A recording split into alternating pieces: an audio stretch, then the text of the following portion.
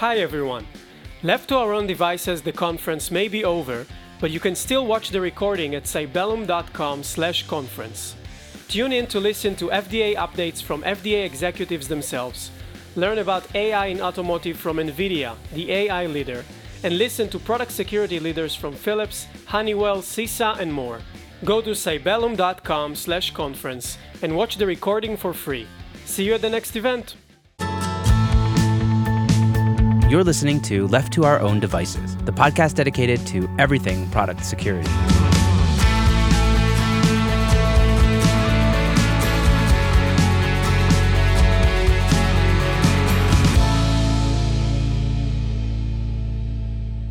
So our guest today has been in the industrial cybersecurity world way longer than most, so he's probably seen it all. His name is Joe Weiss, and he is a managing partner at Applied Control Solutions.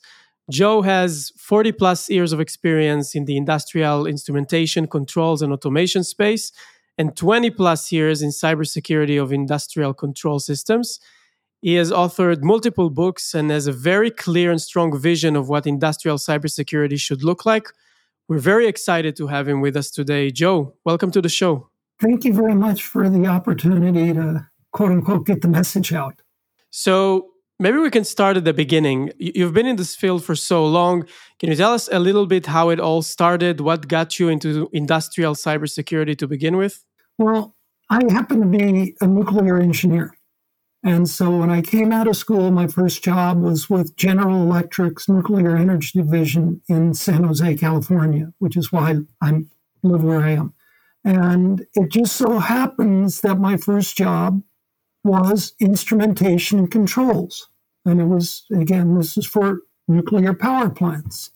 And so I was heavily involved in instrumentation and controls, equipment diagnostics, etc.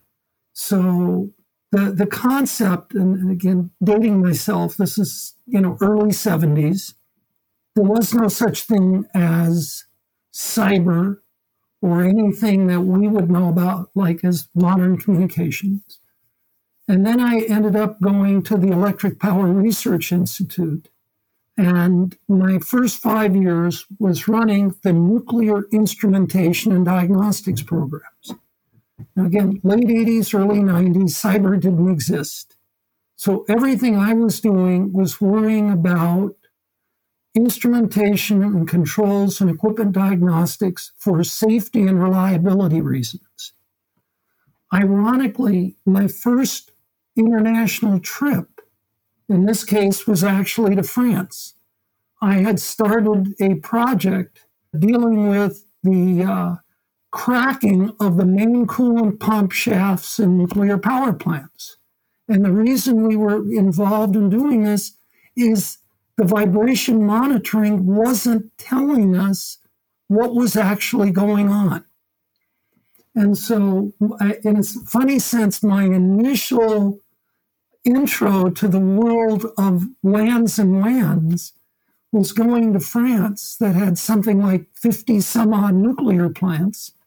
And I was going to their R&D facility, which happened to be outside Versailles, but they were bringing in all of the vibration data from all of their plants into this one particular R&D facility, which is kind of where things are now when you think about fleet asset management, Only I was never thinking about it that way.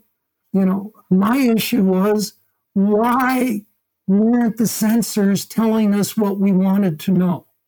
I had another parallel project dealing with the process sensors, which is why I've been so focused on all of that, because we had found a problem with the sensors that didn't make any sense. These were in nuclear safety applications. And it turned out to be, what we found out later, a manufacturing flaw. Where everybody is talking about SBOMs and software supply chain. This was the original hardware supply chain.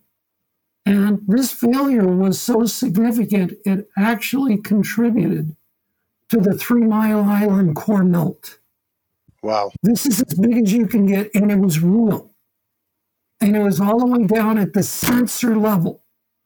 which is why I am so adamant on what we're doing today, because the issues that occurred there could be done today, and nobody would know it without the appropriate monitoring. So fast forward, after doing the nuclear instrumentation diagnostics for 5 years, I then moved and ran the fossil plant instrumentation and control systems for many years. And by the way, got involved with Israel Electric. And toward the end of that 5 years, this was like in the 98 timeframe, I had a lot of people coming to me concerned that IBM was crawling all through their plants and they couldn't spell the word pneumatic. That ended up being the start of the Y2K embedded systems program, of which I became the technical lead for the electric industry. Y2K was the unintentional, remember, clock problem, but effectively the unintentional cyber issue. Well, it also turned out that for Y2K, there was a law passed that made all of the directors and all of the executives personally liable. So for the first time ever, all of the silos came down in the different organizations because the officers and directors weren't about to be fined or go to jail. So when Y2K ended on, at 12/01 on 2000, we decided, hey, the first time ever we had all of these silos down, why not keep going and start looking at the intentional? We had no idea when we started the program at all, none, that there was a problem. And in fact, when I first started going to meetings, it was all about talking about, X.509 certificates or intrusion detection or all of the rest of this stuff. And there wasn't a single power plant or substation anywhere that had any of that. And each time I would ask a question, I was told that was the first time anybody had ever asked, because this is in 2000, 2001. There were no engineers there. Now, having said that, the EPRI program that I started was all about the instrumentation and controls. When we started, we wanted to know, did cyber cause an incremental risk that we hadn't accounted for? That was the whole reason for looking. It had nothing to do with networks. It had nothing to do with anything else. It had to do with, were our systems as safe and reliable as we thought they were? Because the simple fact is nobody had looked at cyber. It was an engineering issue. We had on 9/10, without being flippant, the day before 9/11, we had a big cyber conference in Houston at the big ISA show. And we had electric, water, oil, gas, chemicals, power. We had Delco there from automotive. You said you were from automotive. We had a very large consumer packaged goods company, which isn't considered critical infrastructure. We actually had a dog food manufacturer there. Because on 9/10, cyber was a business issue. If the control systems don't work, you can't make anything. Well, fast forward, I don't have a date, I don't have a document. But post 9/11, cyber was made national security. And when that happened, cyber was yanked away from every engineering organization everywhere. And I mean everywhere. Okay. And so what happened was, and it was given to IT, the term OT didn't exist yet. Well, what happened was that meant all of the engineers were excluded. And to IT, cyber was the internet protocol networks and the IP native devices. So guess what? All of our engineering equipment, sensors, actuators, drives, analyzers, powers, all of that, American Expression, fell off the turnip truck. Why? It wasn't an native IP device, which is why to this day, there is no cybersecurity in anything we measure or control. So isn't it ironic that the only place there is cybersecurity is where you can't cause much of a problem?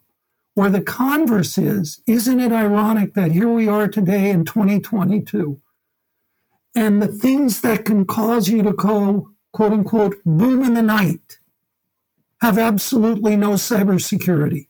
That's incredible. And the people that are on the IT or quote unquote OT side are fighting this. OT, let me keep going further. OT was a term invented by Gartner. Why? Because Gartner didn't know what a control system was. So OT was the way to get them out of that problem by saying, if you're not IT, you're OT. Well, what OT really is are the control system networks. OT is not the turbines. They're not the relays or the transformers or motors or anything else, or the people responsible for those. So it's not the firmware, it's not the software running. Well, be careful what you say is firmware, okay? Okay. Yep. Firmware now has a little bit different definition. I liken it to the hardware, in other words, yeah, within the hardware there may be firmware, but you also have aspects of the hardware that are cyber related that are being completely ignored. And for what it's worth, also, I was one of a group of people that in 2002 formed what's called ISA 99. ISA stands for the International Society of Automation. ISA 99 is the Control System Cybersecurity Standards.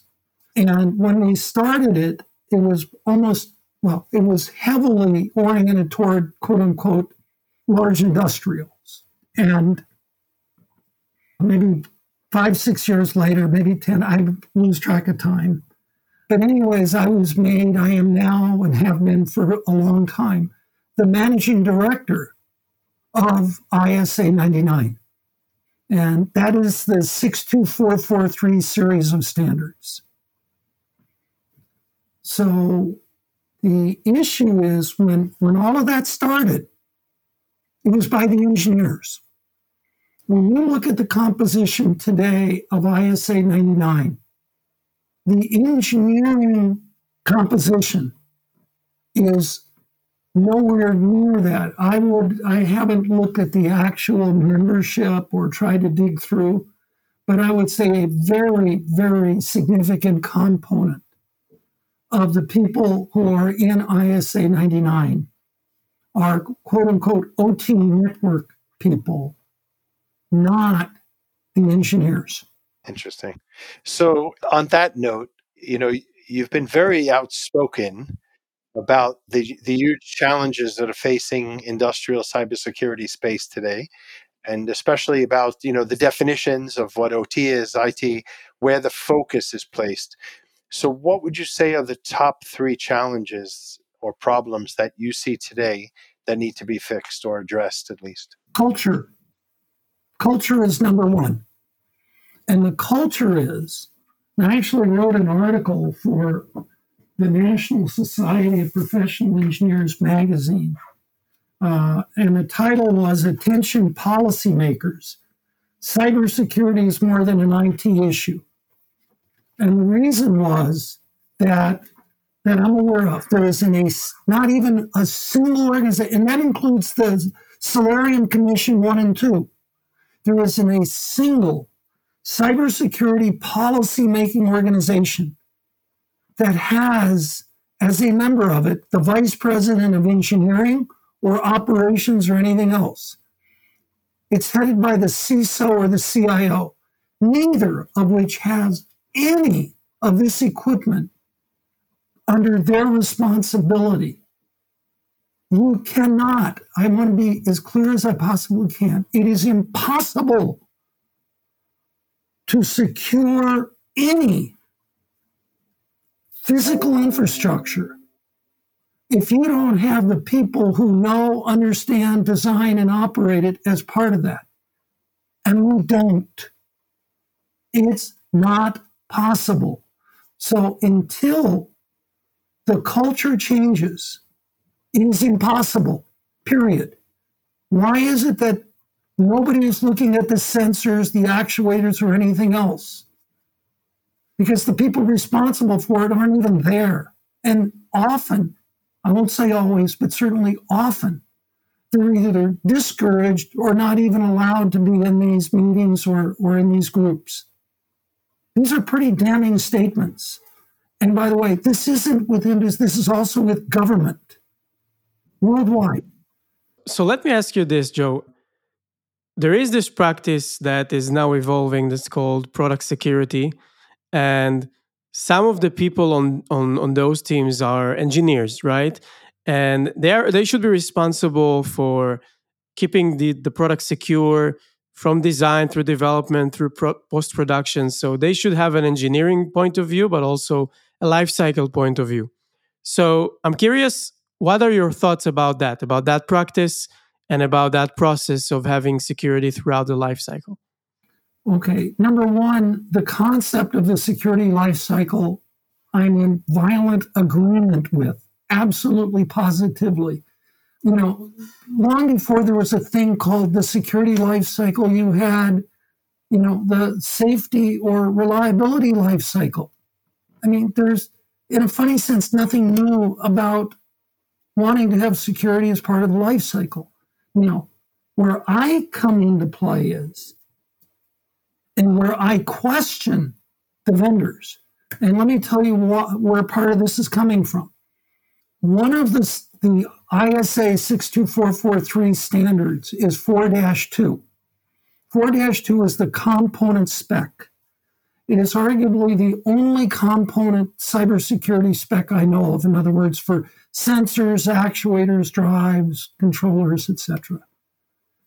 Normally, standards trail development of equipment. Okay, they normally lag far behind. What has happened is for cybersecurity and like 4.2, it did exactly the opposite. And part of the reason was it was put together by people whose focus was really the network type of issues. So what happened was everything that's in there is good and wonderful if you have components that are capable of meeting it. In 2017, I formed a special working group within ISA 99. It was to look at 4.2 and ask, does that address legacy equipment? And we had representatives from Schneider, ABB, Siemens, GE, Honeywell, Emerson. I had a friend from NATO on it, friend, colleague. It's a very impressive list. Well, it was, and here's my point. What came out of there in no uncertain terms is 4-2 did not address legacy devices, period. What they were trying to live with, and what I'm telling you is going on to this day. 4.2 had a statement, gee, if you can't meet these requirements, use compensating controls. There is nothing there to say what compensating controls are. Now, let me take you a step further, 2 steps further. We formed a special working group within ISA 84. ISA 84 is process safety. 8409 was process safety and cybersecurity. And one of the things we did is we took a state-of-the-art wired safety pressure transmitter. And our use case was an LNG facility. Blow one of those up, you take out half of downtown Boston. The pressure transmitter, wired safety, is for your safety systems. If that doesn't work, you have very major problems. So what we did was we deliberately looked at a quote-unquote average brand new digital process safety transmitter, so that it was representative of Emerson, Honeywell, Yokogawa, Siemens, etc. So it wasn't, okay. There are 138 individual cybersecurity requirements in 4.2. We just went down the list to say, what can it meet? This brand new state-of-the-art safety pressure transmitter failed 69 of those criteria, including all of the basics. Now, December 29th of 2021, an engineer from Abu Dhabi put an article out in LinkedIn. They were installing 3,000 brand new digital sensors into a petrochem. In order to commission them, you had to calibrate them. So they needed to go through the calibration cycle, and when they were finished, they needed to send the calibration data to that great big cloud in the sky.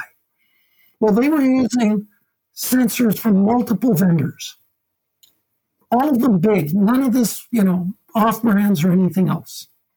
So what they did is they went to the vendor spec sheets to get the password so they could load the data into the cloud. Well, guess what?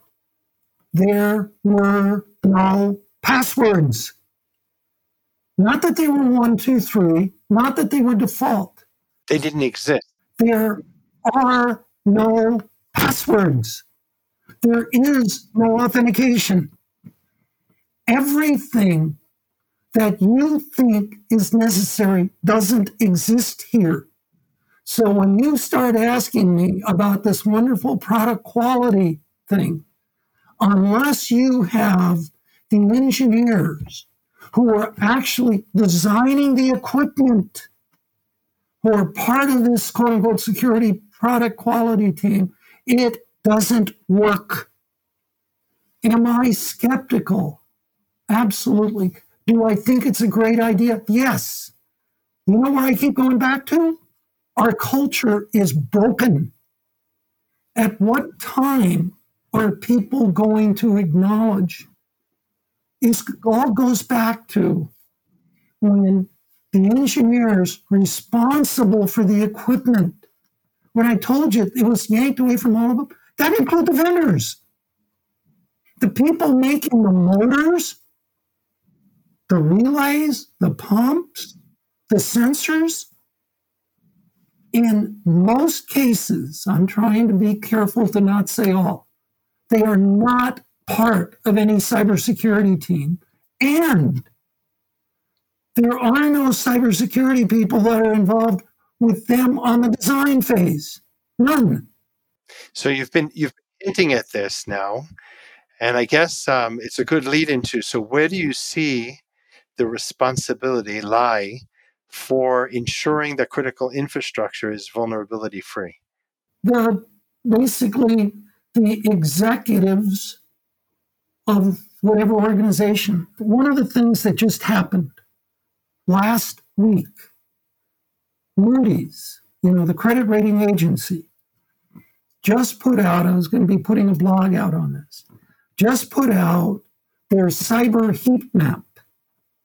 And what they defined as very high risk was all electric, water, gas, high risk, oil, whatever, okay? Why? Because of the risk to the organization. You get at the sensors, actuators, and drives. Those are existential threats, and they are being ignored, period. Everything starts with the packet. So the cybersecurity world starts as soon as it's an Ethernet packet. The cybersecurity world, and I mean every one of them, ignores what happens from when Mother Nature first starts something until it actually becomes a packet. And the other thing the cybersecurity world ignores for whatever reason, is control and safety occur in milliseconds to less than seconds. None of that has anything to do with HMIs or anything else that operate on the order of minutes. There is simply no understanding. I'm giving a presentation October 26th in Minneapolis. This is going to be my first in-person presentation in 2.5 years because of the pandemic. And it's going to be about this whole concept of the square peg, which is networking, whether it's IT or OT, and the round hole, which is engineering.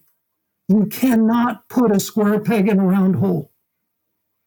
I am really, really, really disappointed that companies who should know better, you think you had brought up, I won't even mention the name of the company because I don't remember if that was part of on this tape or not.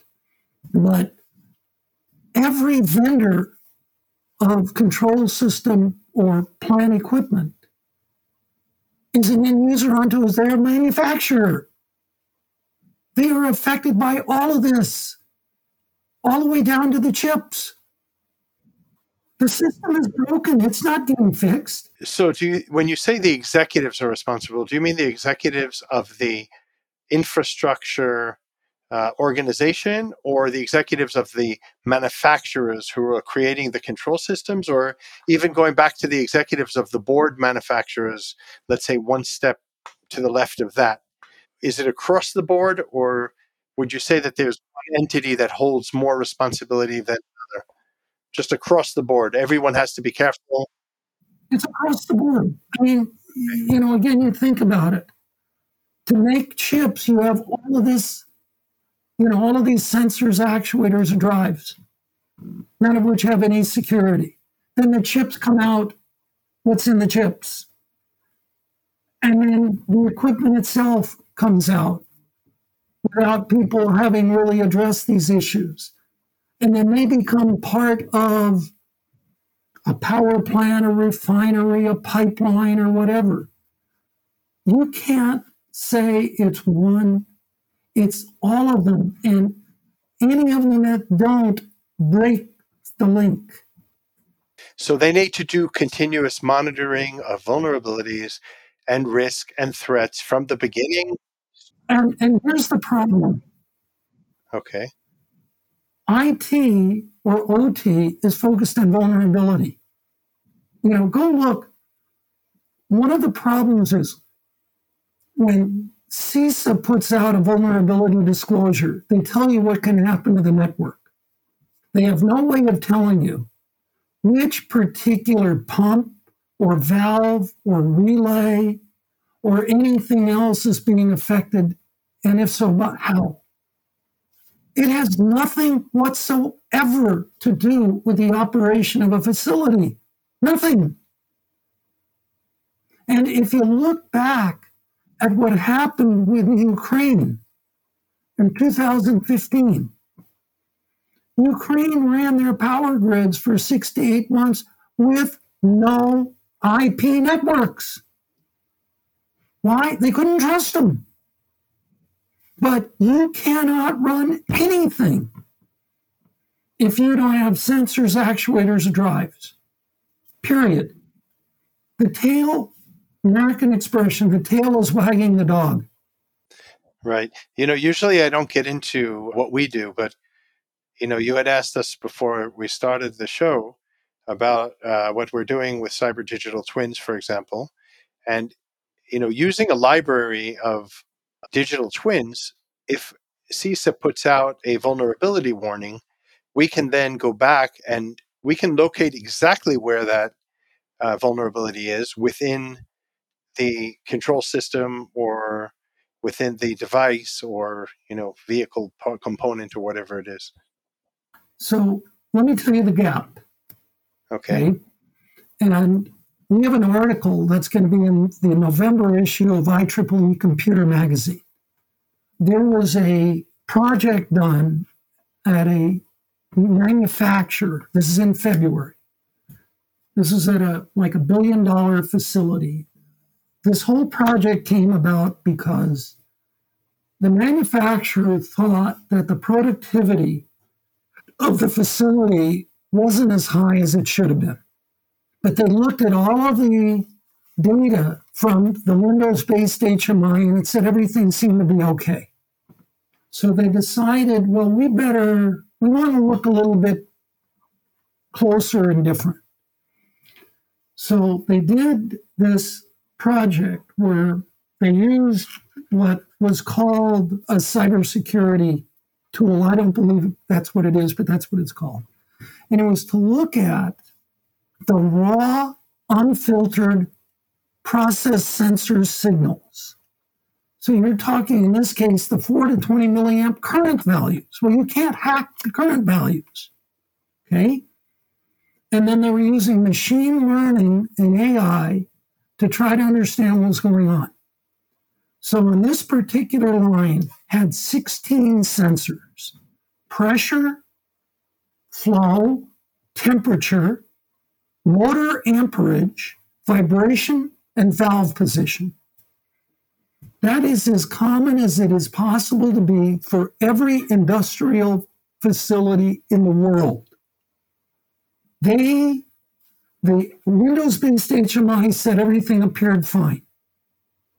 When they started looking at the raw, unfiltered sensor data with the machine learning, they found that more than half of the sensors were either inoperable or out of calibration. The pumps, which they were figuring had a problem, the Windows-based HMI said everything was fine. When they looked at the raw, unfiltered sensor data, what they found was the pumps were having real problems, but it was within seconds to less than a minute. The Windows-based HMI couldn't find it. What they found by looking at the raw, unfiltered sensor data with machine learning was they did a very, very detailed economic assessment of that facility by extrapolating that to the rest and found that this billion-dollar facility was taking on the order of a 3% hit on overall productivity because they couldn't even see what was going on. Now, you think about that for cyber, but what I'm telling you is your digital twin. A digital twin is two things. It is an analytical model based on ideal conditions, and it is being compared to actual conditions. Our sensors drift. They are not 100% accurate over time, which is why no digital twin can ever be 100% accurate to physical conditions. And I listened to this, and this is the work I was doing long before I ever got into cyber. This is the work and others that are confirmatory.